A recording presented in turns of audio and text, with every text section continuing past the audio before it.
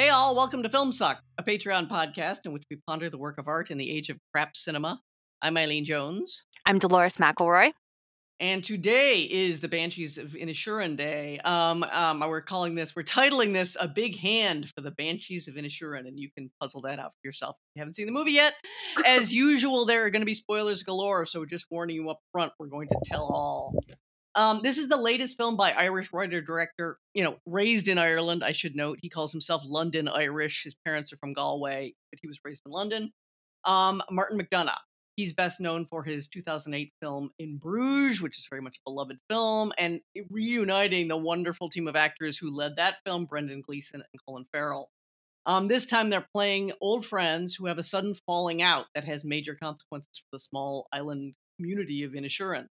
It's such an insular community that the population is hardly following the progress of the Irish Civil War. The movie's set in 1923, and the war was 22 and 23. And that is raging on the mainland, so they can regularly see and hear bombs exploding and crackle of gunfire, and they barely know what it's about, other than yeah. So they certainly don't feel like they're not taking sides. They're just like, what? Yeah. So it's a very, very remote island, not modernized at all. They're still driving, pony carts over dirt roads, rugged, very rocky dirt roads, etc. So the trouble begins in the first sequence when Gleeson's character, Colm Doherty, fails to meet Farrell's character, Padraig, and I'm going to say this once and I'm probably wrong, Sulyabane. I looked that up. I don't think that's what he says, but it's close enough. We'll only say it that one time. At 2 p.m. at the pub, as usual. He doesn't even respond when Padraig knocks on the door. So ultimately, when he finally explains why he hasn't done this thing that he's been doing every day for years and years, he says, "I just don't like you no more." Padraig's desperate attempts to win back his friend and Colm's increasingly brutal ways of refusing to be won back form the narrative spine of this darkly hilarious but ultimately shocking and tragic tale. And let's just plunge right into two basic takes. Dolores, you go. Okay, well, I think we're basically on the same page, which is that this is a fabulous film. It was riveting. The acting is pitch perfect. The scenery is absolutely gorgeous. Oh my God. Yes. Amazing. And there's so much food for thought here. This is another one that you definitely want to go talk about after you get out of the theater. It's the most Irish thing. The darkness of the humor is pitch black. Yes. And, there are several themes. At the end of the day, I thought it was maybe about different social agreements and their dissolution. At the end of the day, I think it's kind of about an unraveling. Right. And yes. as you mentioned, the backdrop of the Irish Civil War is the backdrop, and that's important. At the end of the film, our two friends part ways, and each of their points of view is fairly sympathetic. They're both, jackasses to an extent, and sympathetic and understandable to an extent. And to me, it seemed like this was in part about both the necessary hypocrisy of living in a small community, the imperative to be nice and get along, which requires a heavy dose of bullshit on a daily basis and doing things you don't want to do. And also the other meaning of bullshit, which is the necessity of bullshitting with your neighbors in order to be accepted and sort of keep the fabric of the community intact.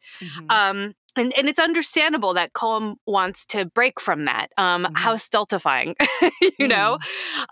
It's also understandable that Colm is being a big jerk and that this is very hurtful to Padraig. And just think of Patrick and put a paw in. Okay, I'm deeply uncomfortable. Right. I had to look it up because I forgot how they were pronouncing it. So I'm hoping that's correct. Christ, in my notes, I was just all right, Patrick. Okay, all right. Well, let's make it easy. We'll just call him Patrick. We'll just violate everything. I'm so sorry. You should do the right one, and I'll just it's so embarrassing just because I have no idea. Okay, no, I'll go for it. I'll go for it. Padraig. Okay, so Padraig's also understandable. He is kind. He's a big dolt, and that is hysterical. And watching Colin Farrell be the so good, be the most annoying, stupidest bastard on the island is so great.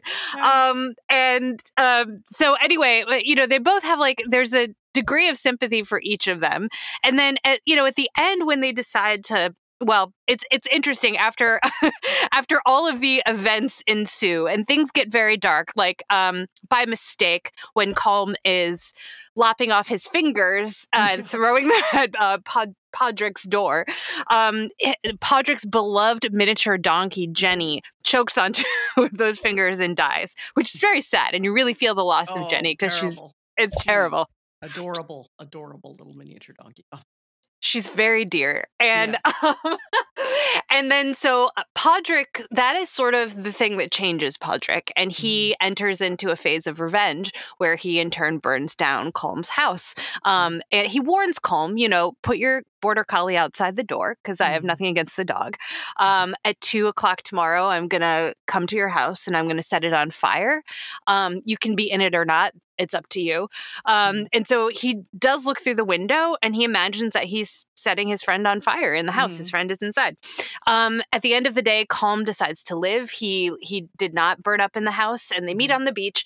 And after an entire film of Colm begging Podrick not to speak to him, it's almost as if Colm gives up and starts bullshitting with him again, chatting. And Podrick walks away, and actually says, some things you can't get over. Right. And it seems to me obviously the quote war has changed Podrick. But it seems to me all right, Colm in a way maybe saw the necessity of maintaining these bonds in such a world, but Podrick had been pushed too far. And the final shot is of Mrs. McCormick, this sort of witch of the island, representing the folk spirit of this place, presiding over these two men parting ways. And to me, it seemed like that was part of what the film was trying to say. It's there's something has broken. And I don't know if you want to think about that in terms of modernity or Ireland or whatever, but it's the old ways, which were not perfect, can no longer work. And there's also no real vision for going forward. Right. So it seemed pretty bleak, but enjoyably, the whole process of this unfolding bleakness is really enjoyable to watch. Yes, it has a very bracing quality that even though I'm reading how depressing it is in the end, I did not find it depressing. Yes! Because of that quality, which I love. I mean, I always say that about film noir as well. Film noir, which is one of my favorite forms. There's a lot of dark shit I will try to avoid because I can't stand the depression that follows. But certain things, I don't know why. The look into the abyss braces you up. I don't know why that. Yeah. This is for sure in this case. Yeah. Yes, and it seems even though it's about this relationship, it's not really psychologically focused. It's more about the dynamics of the world and the laws that you have to maintain or break. It's not a deep dive into the minds, even though the personalities of these people are very important. And I love that. I just I hate films that are dumb psychological studies of people. Exactly. So fed up with it. I can't, because most of it's Psych 101, the dumbest takes on psychology anyway. But the weird thing is, you go ahead. I'll get into the weird I'm thing done. when it's my turn. Are you sure? Okay. It's Eileen's turn. Well, let me just quickly say, I hit a real blind. I loved it so much and was so there. It was like one of those movies made for me that I literally couldn't imagine anyone not loving it. That's how blind I was. And usually I'm better about it than that. So I was astonished when I wrote a review for Jacobin, just glowing, go, go, go. It's so great. And I was getting replies not from everyone, of course. A lot of people love it, but from people saying, I just didn't get it. I was rolling my eyes throughout. I disliked it. I was just shocked to the core that people wouldn't get the emotions or even what's going on. There are even reviews that are good reviews that are so weird and clueless that I literally don't know what people are saying.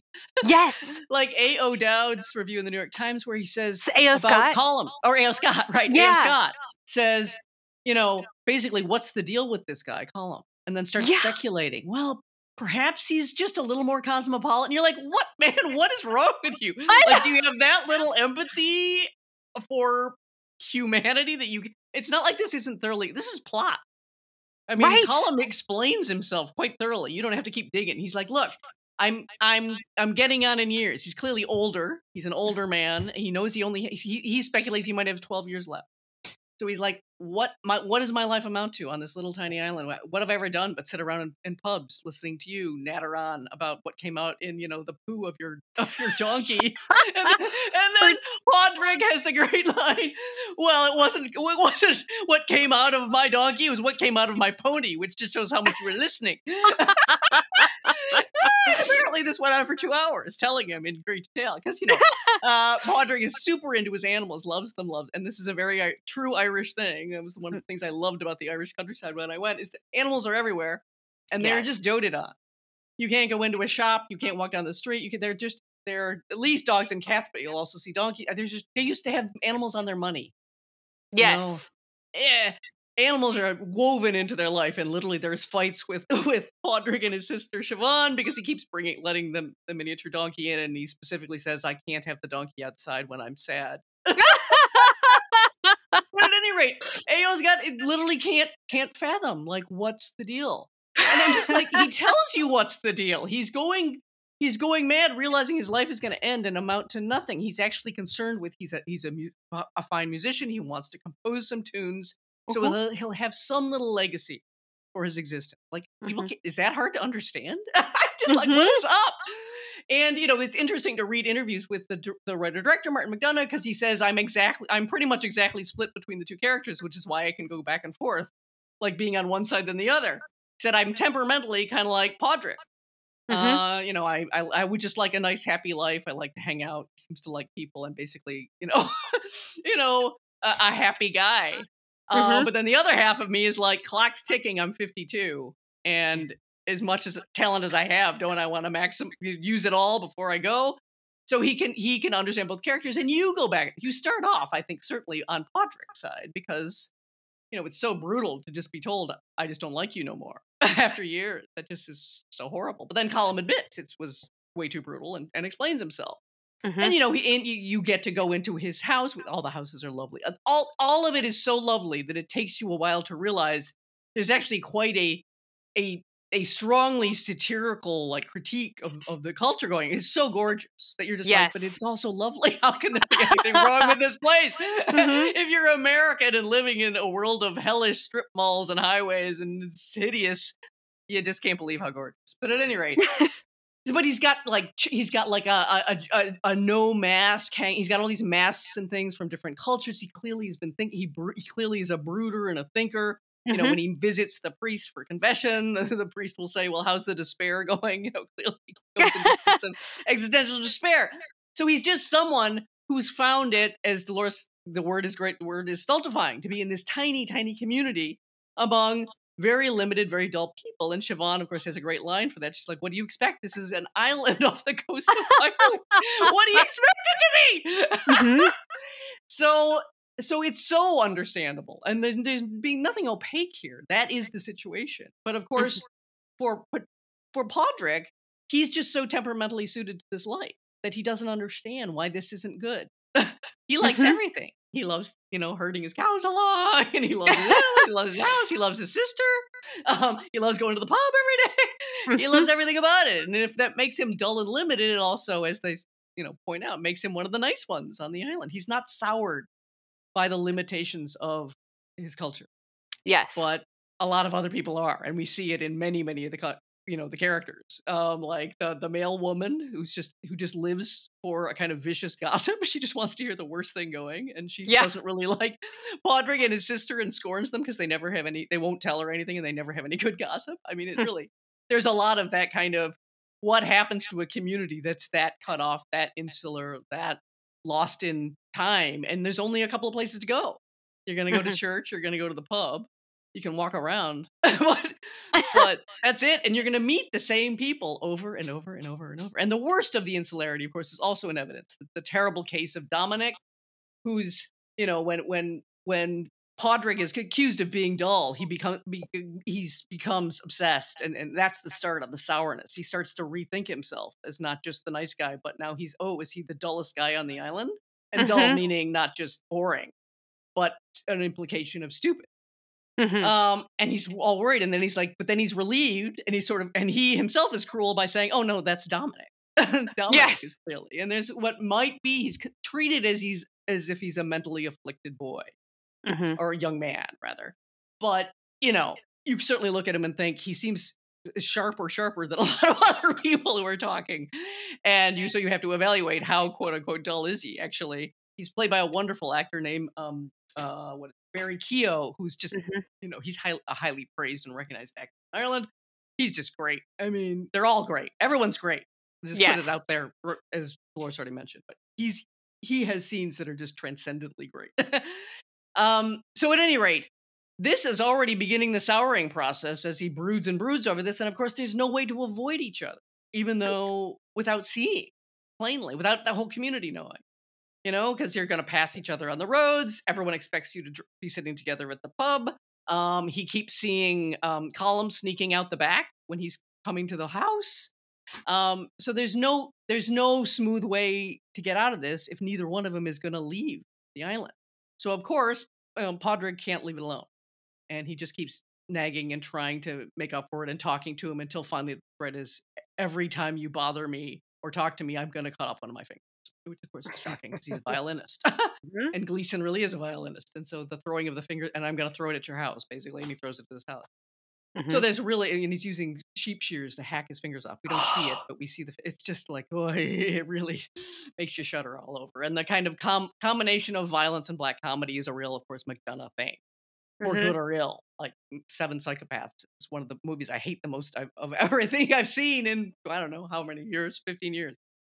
But I loved In Bruges, but it's also equally violent, funny. So it Mhm. sort of depends on which McDonough is uppermost. He said about Seven Psychopaths, I was trying to be cool then, and yeah, basically I realized my mistake.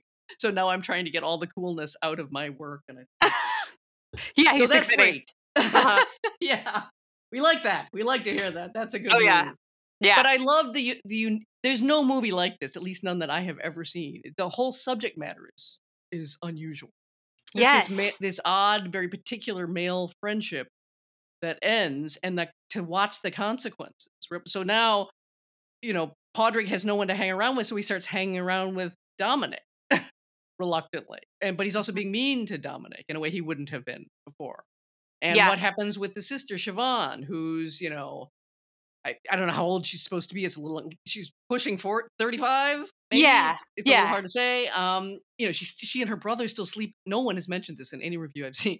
I It's a know. shocking moment when you see that these more than adult siblings are still sleeping in the same bedroom in two little Yes. twin beds, and you're just like, ooh, Yes. ooh, This is and what that I love about the film. It's like there's yes, so much critique of that island society. It's yes. definitely not sentimentalized.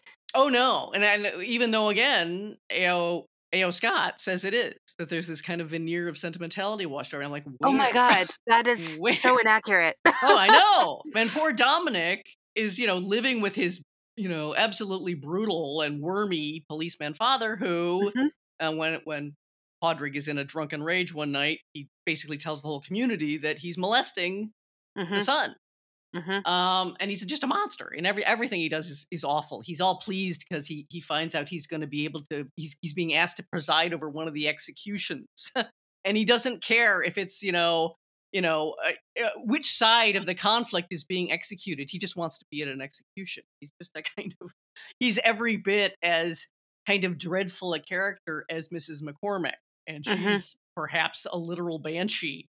You get a couple of shots of her Siobhan, who's going to leave and ultimately does leave because she's Mhm. just got to save herself ultimately, and she looks across the water at her and suddenly can see the look of a kind of horrifying monster face kind of emerge out of the old woman's face, and you see for a few shots like maybe there really is still a banshee. There's a great scene where sorry, I'm going on and on, but I just want to get this last thing in. Yeah. um where Colum is composing a tune, and he's finished the one tune, and he says he's calling it the Banshees of Inisherin. Mostly he said because he just likes the sound of those syllables, Banshees, Inisherin. But also, and then they get into, and then this is one of the last times they talk in any civil way. Podrick says, well, there are no banshees. And he says, well, I think there might be a modern version of banshees, and it's people who sort of live amongst us, and they hang around, and they look at all the terrible things happen, and they kind of smile and enjoy them. And we, of course, see Mrs. McCormick being very much the obvious figure for this. And she's really wearing a black cloak and is kind of a terrifying death figure. But you start hunting for the other people who are like the woman who is the postmistress, or however you would call what she is. She runs the post office. She's got a similar. There's a lot of this in the community of people who are participating in really, awful things and getting a kind of morbid glee out of it. So there is this kind of take on something has happened. We've still got a quite frightening tradition that's just kind of gone underground and spread through the modern, well, as modern as it gets there, which isn't all that modern community.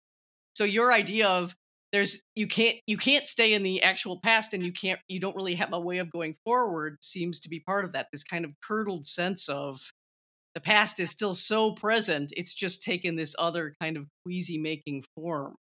Yeah. That there's no answer for. Yeah. Exactly. And I felt that way. I mean, even the film itself might be sort of express that attitude. Part of it. Yeah.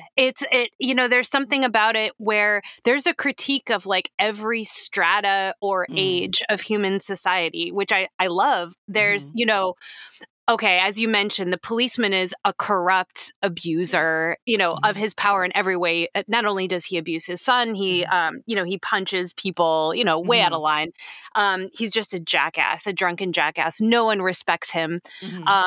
And he, you might think of it, okay, so he's the law, as in the state. No one has any respect for that. That's totally bankrupt in terms of moral legitimacy, right? And as Cole very hilariously says in a confessional booth, look, if you can't punch a policeman, then we might as well pack up and go home. So, beautiful moment. So great. So great. But then again, it's not like the traditional society offers much more. There is Mrs. McCormick, a fearsome figure, and there are the island is kept together by hypocritical niceness and gossip and weird. I mean, there's depth to it too. It's not like it's a horror show, but there are things that feel like horrific, like the grown siblings needing to sleep in the same bedroom because they're so lonely. There's just like no one else there. And then also there's the church, and it may be as representative of a different strata of tradition. And the priest is a fat bastard. And since, as you were saying, Eileen, it's so clear that the animals are like by far the most sympathetic creatures on this island. Jenny, the miniature donkey, is a doll. And I'm personally in love with Colum's border collie. Oh yeah, that is a wonderful dog. Yeah, a magnificent creature. Yeah, the animal acting is, as it almost always is, of an absolutely tip-top variety. Yes. Just beautiful performances. In fact, let me quickly read the quote from McDonough about the horse. They found a local horse named Minnie, and that he needed to play this very late scene of when Padraig is really reaching a point of tremendous devastation where he can hardly even move. And he said, and according to this piece that's printed, McDonough realized he needed Minnie in a crucial scene, and she rose to the occasion. Quote, she makes that whole scene. She makes that scene the saddest part of it. Just how gentle she was, where she's looking in through the doorway, almost looking away because it's too sad. And for her, that's all improv. Amazing. And that's the horse's performance. And it is indeed. You'll remember that horse. And the horses, increasingly, the animals are looking in the windows as if they're gazing sadly on the way humans can't just, it's almost like the animals, because they're so allied with Padraig, are actually making his case for him.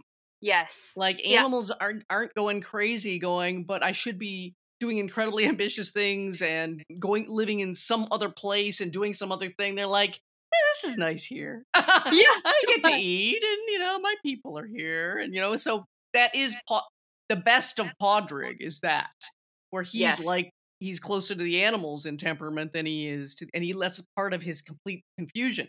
He really just doesn't understand what Colum's on about. He's just like, what do you mean? We're talking. It's normal to talk. We talk every day. What's wrong with that? And when Colum's trying to make the case for a kind of immortality, and he says, when Podrick says, but I'm nice, and he said, yeah, but nobody remembers anyone for being nice. You look back at the 17th century, and you remember, who do you remember for being nice? No one, but everyone remembers Mozart. And of course, Podrick says, well, I don't. So there goes that argument.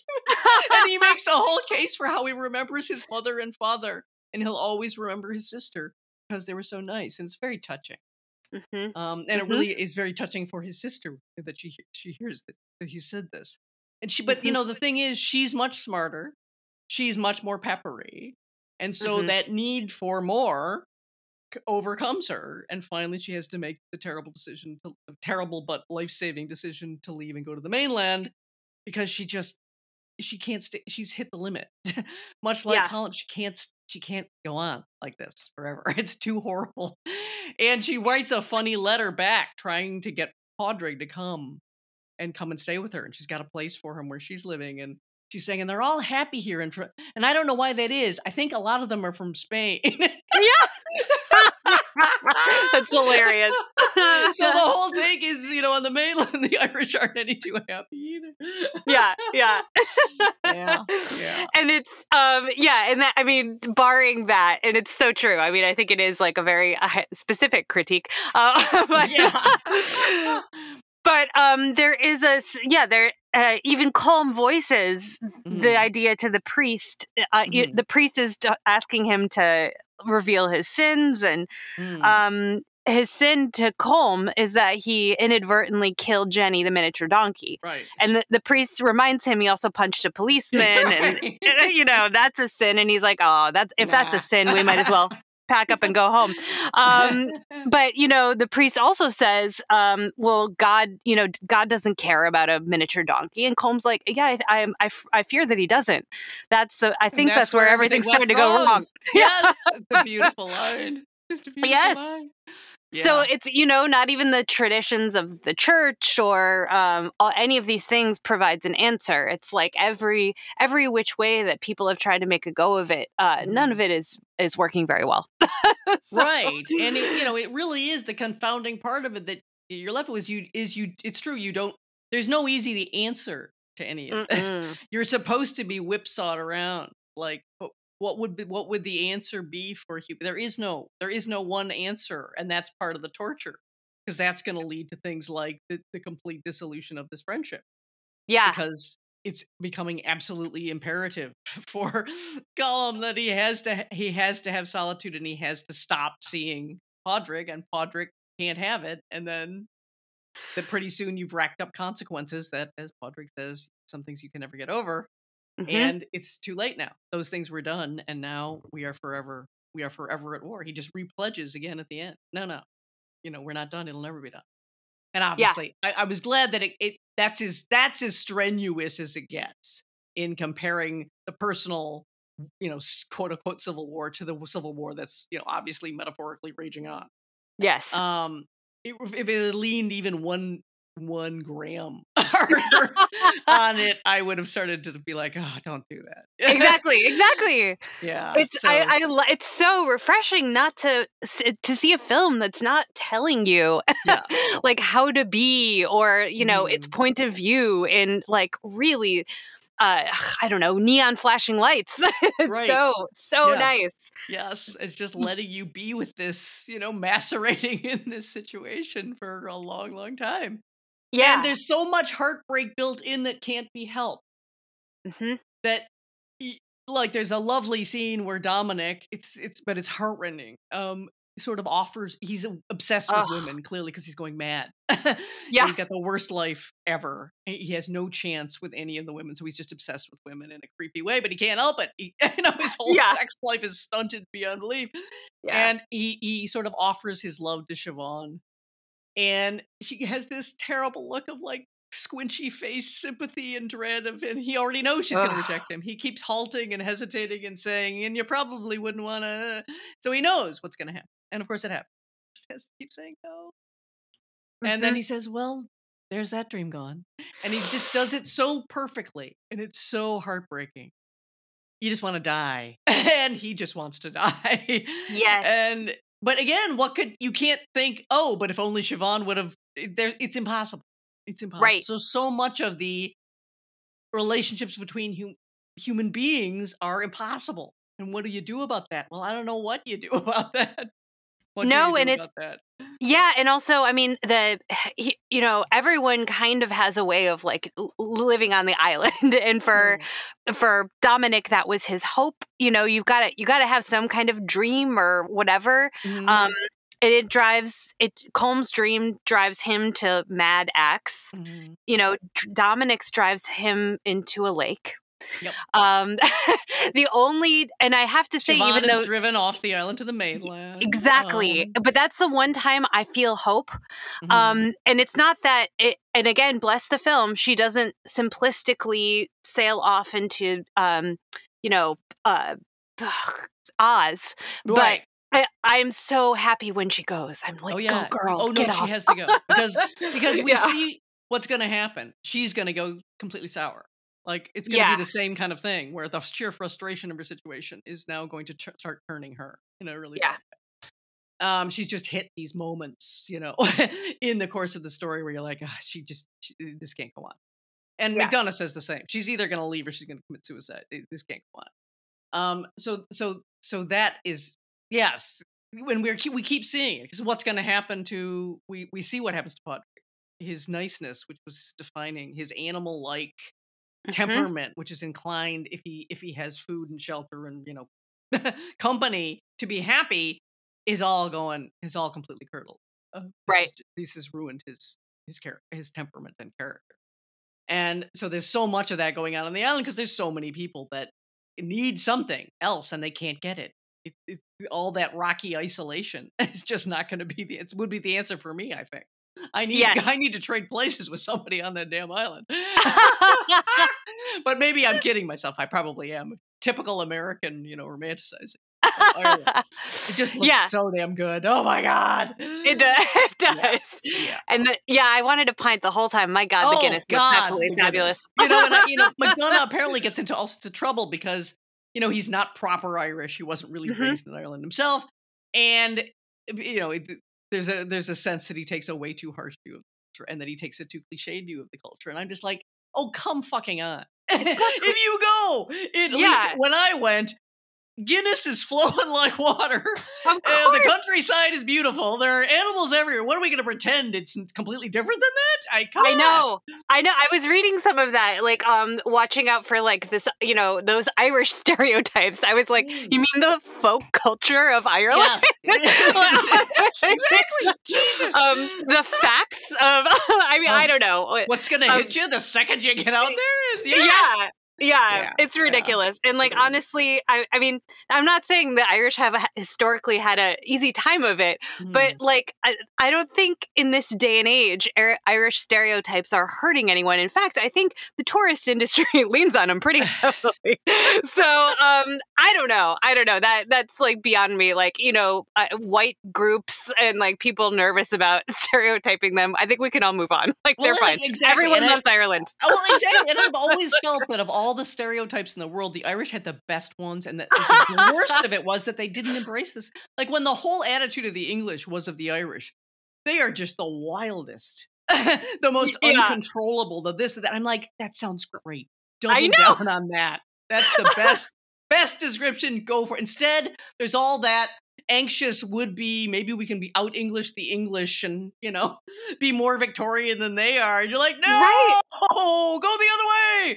I know. Yeah, that's beyond me. It's like, I don't know, we're going to like, you clearly have the best funeral sense of humor, and have we oversung your poetic abilities and like the handsome men who populate the handsomeness, the wit, like, oh my God, it's all great. The willingness to fight. I love this. I'm just like, God, we tend to be in such a fight averse culture at every level in this country.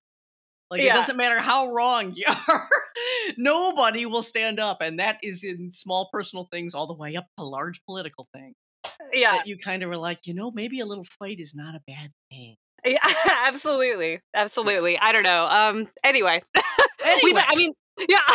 So, but it is cool that the film, the cinematography is by Ben Davis, who also worked on 7 Psychopaths and 3 Billboards Outside Ebbing, Missouri. So he's a McDonough favorite. Yeah. It's just beyond gorgeous. Yes. Obviously, the countryside is so wonderful that it lends itself to being gorgeous. It's going to be gorgeous. You kind of can't avoid it. But there's just wonderful shots of scenes of like looking at reflections, looking at people through these kind of dusty, dirty windows. It's kind of nicely quiet. It's all very quiet. It's not a showy film, but there are going to be quietly beautiful things about scenes that can be unexpected. That are delightful. It's like, there's a scene where Podrick tries to go fetch his friend again and sees him. He winds up going in and sees that his friend has already escaped out another door. And he walks around the room and there's I think it's a no theater mask. And he puts it on his face for a minute with like this complete they're all hanging, which is another weird thing. They're all these hanged figures. Yes. Which is a kind of slightly suicidal motif to all of these things in his home. Yeah. But that he puts it on his face in this kind of like, uncomprehending way, almost like an animal would just take it up in his mouth or something. And it's so characteristic of him. He doesn't understand his friend. And it's probably sheer, they live right there, that it has made them this odd couple friendship at all for years. Absolutely. Yeah. So they don't really go together, but at the same time, he loves his friend in that uncritical, animal-like way. But he's my friend. He's always been my friend. How can he not be my friend? Yes, totally. And I love that too, because, just to be a member of a small community doesn't mean that you're known. And it, doesn't mean that you're understood. It doesn't mean that you feel whole or like have a place that you feel suits you, et cetera, et cetera. So I truly don't understand the claim that this is a sentimental vision of traditional life. Yeah. Just I could not fathom. Yeah. But okay. I mean, the pub is really appealing. There's this lovely bench outside where you can watch the waves crash, Oh yeah, to have the sea constantly outside, this gorgeous sea views everywhere on the houses. They're these wonderful whitewashed houses with like the bright accents that you get in Ireland. So the doors, the windows, we painted like, I think it's Colum's house is red. Yeah. Red accents on the house. And it's just like, again, it's just so beautiful against all the, the gray skies. It's very cheerful. Again, I live in the Northeast of America. What do you get? You get gray. Like there's a color aversion that is truly maddening. Like, are we trying to be more depressed? There is no need to try. Yeah. So it's kind of risking, but I was glad it did. It makes it a kind of interesting thing as you are more and more immersed in this. As the humor, as much humor as there is, and it's very black humor, it starts to drain away. By the end, the consequences are so uppermost. Once Jenny dies, it's just like, oh, okay, this just ain't funny. Yeah. And the beauty, but the landscape stays as compellingly gorgeous. You could have shot it in ways to kind of try to make it duller or drearier to further illustrate a point or a critique, but no, you just let all the tensions lie there. Yes. So that different people can have these completely different responses. Things can change in their perspective all the time. So again, having the banshee woman, is she just such a dreary, annoying old woman that you duck behind walls as Siobhan does, and as we see Podrick do too, to try to avoid her, because then she cadges invitations to your home and just sits there talking about who died when. Yes. In this really annoying, depressing way, like a tap dripping forever. Or is she really this terrifying mythical figure, made modern? This is what it's come to. This is the kind of seeping evil that lives amongst us, that kills everything, kills all pleasure, kills joy. And it just lets all that rest together. It can be wildly beautiful, and at the same time, you got to get out of there. Yes, exactly. And when Shaban looks across the lake at her in that scene Yeah. you were describing earlier, my thought as well was like, this is Shaban's future if she stays. She Yeah. will be Mrs. McCormick, you Mhm. know? Mhm. So, yeah, the mainland definitely does not offer like a utopian solution, but you might as well roll the dice and take your And chances. take your chance.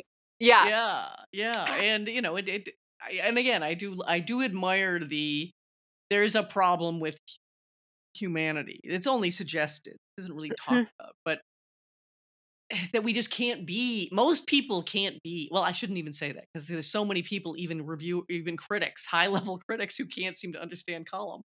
Um a lot of people can't just be happy in their little lives, Mhm. wherever they were placed. So that's part of being people. And for everyone who is perfectly happy, there's 9 more who are ripping their own faces off and thinking, if I don't get out of here, there's going to Yep. be mayhem. And it's either going to be self-directed or outwardly directed, probably outwardly.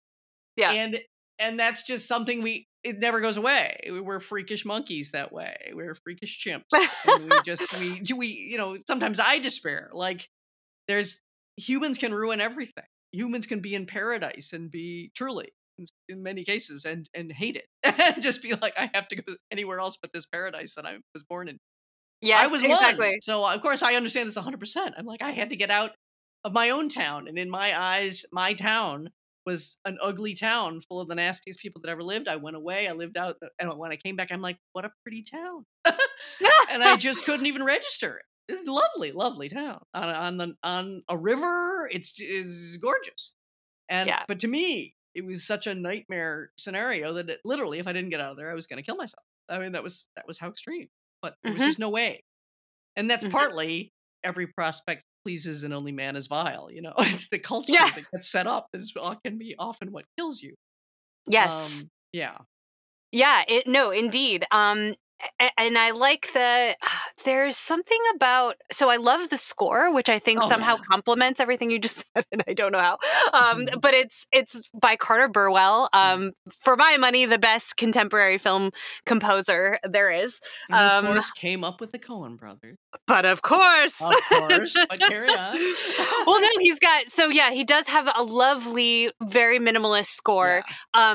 But he's also chosen outside works to complement the action. So Mhm. very intriguingly, when we're first introduced to the island, there is, I believe it sounds like an African folk song, a choral piece. Yes. Oh no, and I know this. Oh, I meant to make a note of it. I have their record, and I can't remember the name of the group, but I can't remember if it's not the Bulgarians Women's Chorus.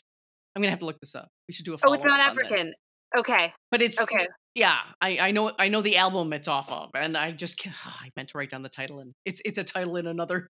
I think it's in French, Oh, wow. Okay. You own maybe, this? but I'll have to You look. own Yes, that? they had a Vogue, this group, Holy back in shit. the '90s for like a year, and I wound up with it, and I meant to write it down. I forgot. I'm sorry, but yeah, we'll do a little post to follow up and announce what that song is. Beautiful, and Yeah, it's unexpected.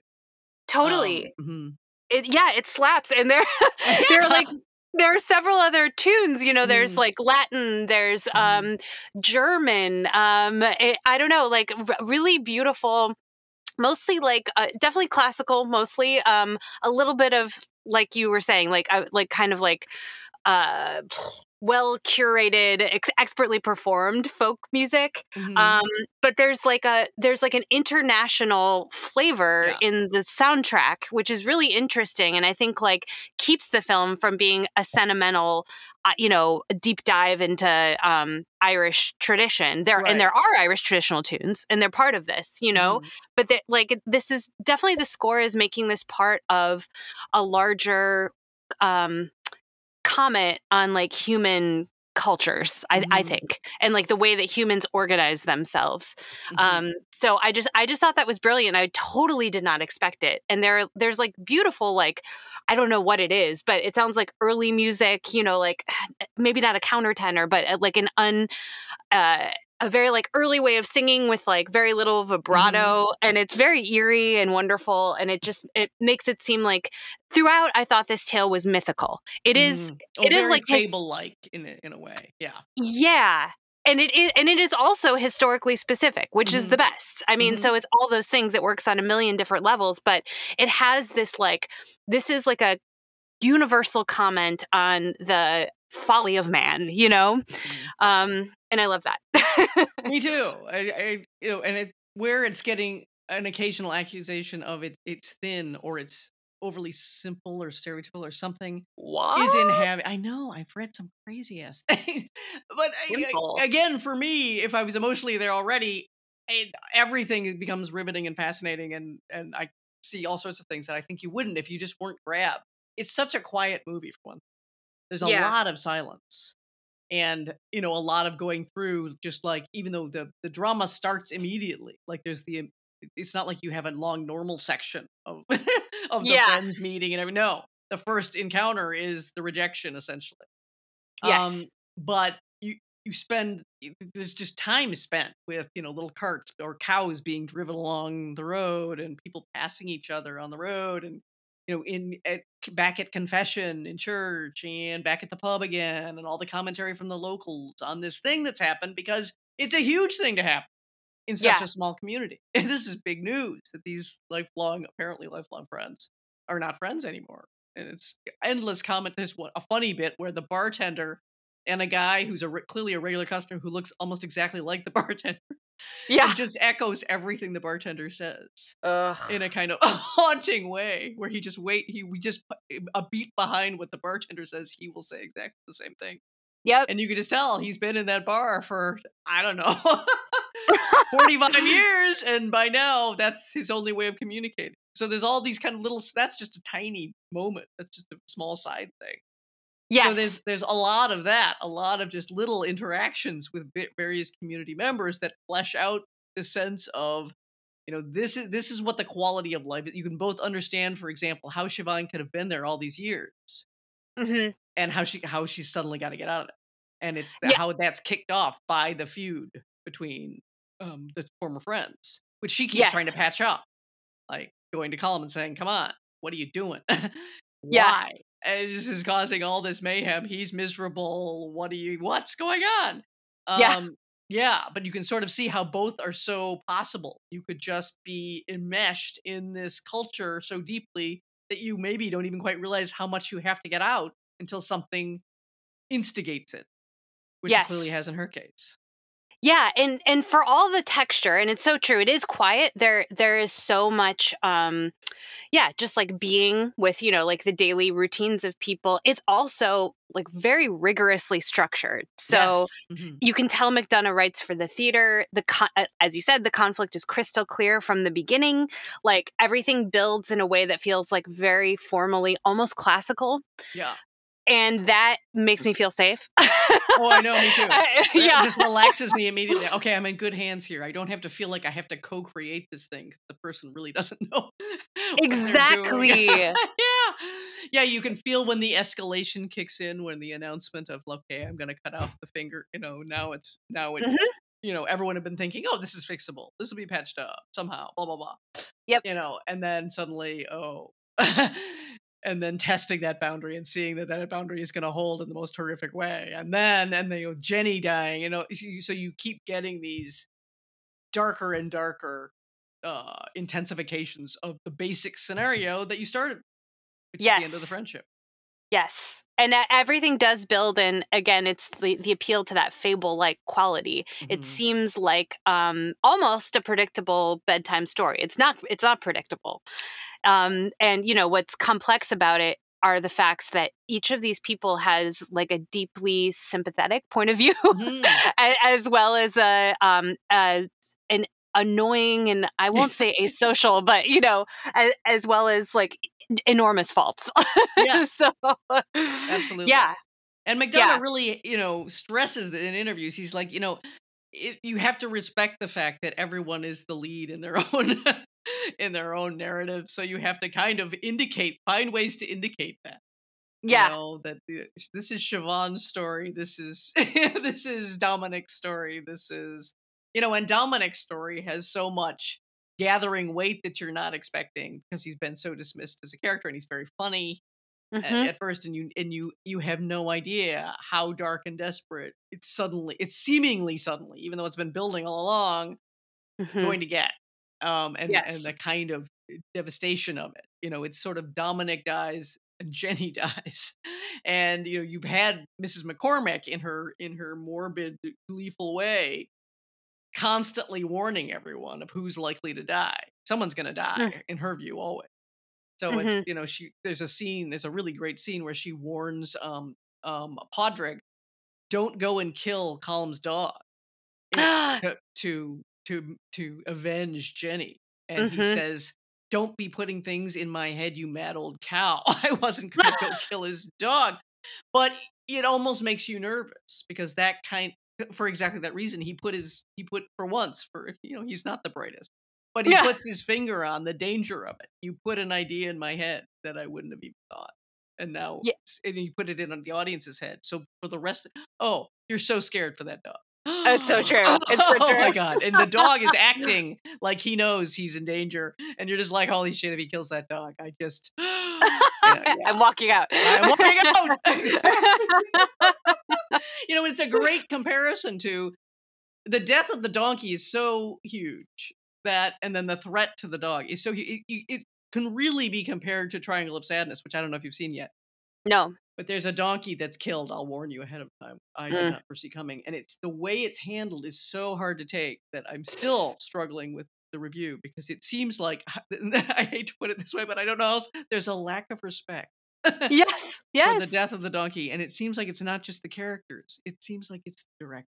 Oh, God. And I hate to say that, but it feels like he still thinks it's funny. And that, for me, of course, is that a deal breaker. So I'm still really wrestling with this review because of the donkey.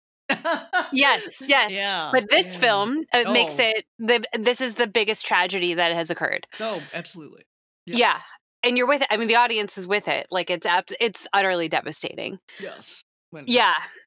Yes. Yeah. No, these are one of the many perfect things about this film. Really, if you can get into the groove, and I have to say, now that I've seen so many people who just aren't,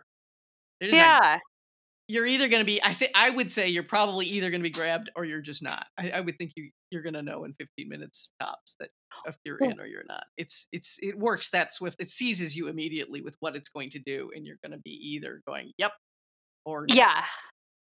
Eileen, what was your theatrical experience? Mine was, it was a very small theater where I saw it, but people were, I don't know, there were probably a dozen other people in the theater, and it was like an uproarious experience. People were laughing out loud. It seemed like it was like an audience that was really into it.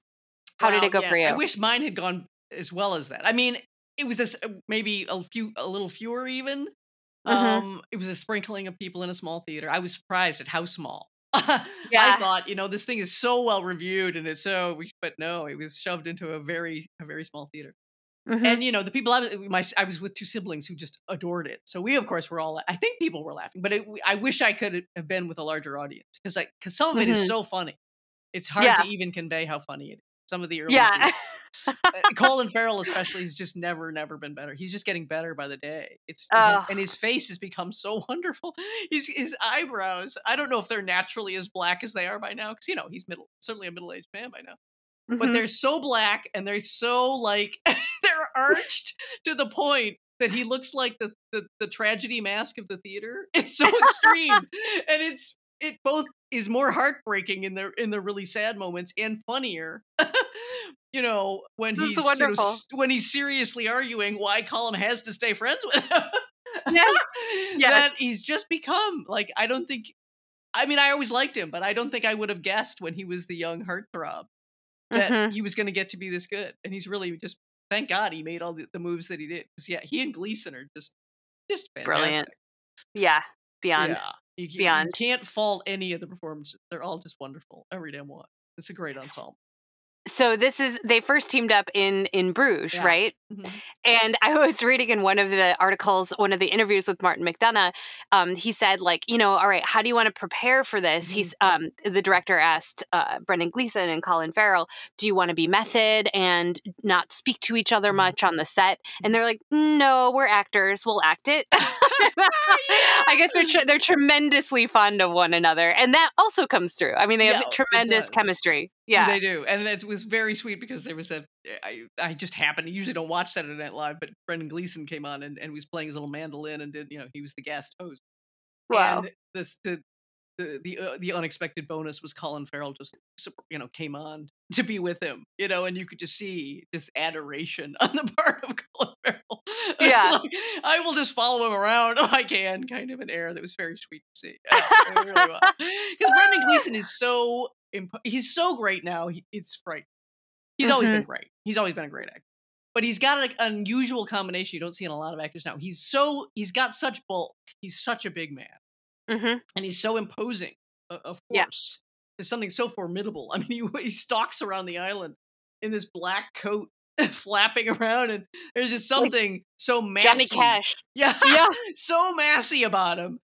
And to find out he's playing all of his own music, and he's a very accomplished musician, and it's just everything about him is he's got that wonderful rumpled face, that's unusual in people who get to be so famous as he is. So it's just like in every way, it's so refreshing just to gaze upon him. He doesn't seem to me like a typical contemporary actor in many ways, but Not at all. Oh no, he seems really like a throwback to some better actor time. And there's a scene where he has to knock down the police, and he's getting on. I don't know I should have looked up how old he is, but he's older. Yeah. But you do not doubt for a second he would knock him down. He's got those big meaty fists, everything about him. It's just like he just wouldn't mess with Brendan Gleeson. So that alone is just a kind of delightful thing. To see this big shambling, formidable force of an actor is really a wonderful thing. Yeah, no, it's so true. He really has like Man in Black Johnny Cash vibes. He does. He does. He Yeah. does. Yeah. He's got the fathomless eye. To convey someone who's got real artistic ambition, however thwarted, is not an easy thing. A lot of times when people try to do it, they don't really convince you that there's anything going on there at all. But he, of course, really does. You really can feel his absolutely thwarted sense of I'm nothing. I've never made anything of myself, and now I've got this limited time. And if I don't do something drastic like he does, Mhm. I'm gonna lose my chance and I'm gonna die and I'll be nothing. And I guess there are some people who can't understand that. I find that odd because that's my life. So Word. yeah. So, okay, speaking of hot gossip, yeah. this is news to me. Isn't it incredible? Oh, you couldn't believe it. Tell the people, Eileen. What are we talking about? News. And it was literally in a photo that was accompanying an interview with him, and with a little caption saying that Martin McDonagh's partner since 2018 is Phoebe Waller-Bridge of Fleabag. And I was just like, what? Yeah, apparently they're a steady long-term-ish couple. Wow. That's the dark, Yeah. Those are the dark rulers of the British Isles I want to see. I guess. Talk about a hot couple. I mean, it must be quite a get to have them to go to attend something. Wow. It's great. Their courtship is just like brutal honesty and like revelations of how dark their souls are. I love it. Yeah, but the thing I love about it is it's combined with this oddly chipper quality. There's an odd good cheer mixed with this terrible dark that is always my favorite thing. That's why I love the definitely. Poems, this oddly chipper quality. It's wonderful, marvelous. It's the saving grace. Ideal dinner party guest, no doubt about it. Oh my god, you can just imagine how delightful that would be. Yes. Yeah. Well, at any rate, obviously we're recommending this movie, but again, with the caution, if everything we described, it might not be for you. There's some people who just incredibly to me, but and probably to Dolores, aren't going to be able to get into the groove of this film, and you're going to be like, what's happening, and why is he throwing fingers at the door? And it's not understand. Me throwing the fingers was like, yep, yep, get it 100%. So you just have to judge for yourself. But if you think this is in your groove, boy, are you in for something special and marvelous and a one-of-a-kind thing that can't be repeated. It's its own thing so much. Co-signed. Yeah. So that's it for our episode. What were we calling it again? We had such a good name. A Big Hand. Ha ha. For the Banshees of Inisherin. Thank you, dear listeners, and of course, triple thanks to our subscribers who keep us in miniature donkeys. We wish. If you're not a subscriber yet, but you'd like to hear, please consider signing up for Patreon for all the Film Stuck content instead of just the half that's publicly available. You can follow News of the Podcast on Facebook, Instagram, and Twitter. Join us in 2 weeks for the next subject that we're taking on the next film, which is marked with an X. We don't know yet. Until then, thank you for listening, and bye. Bye.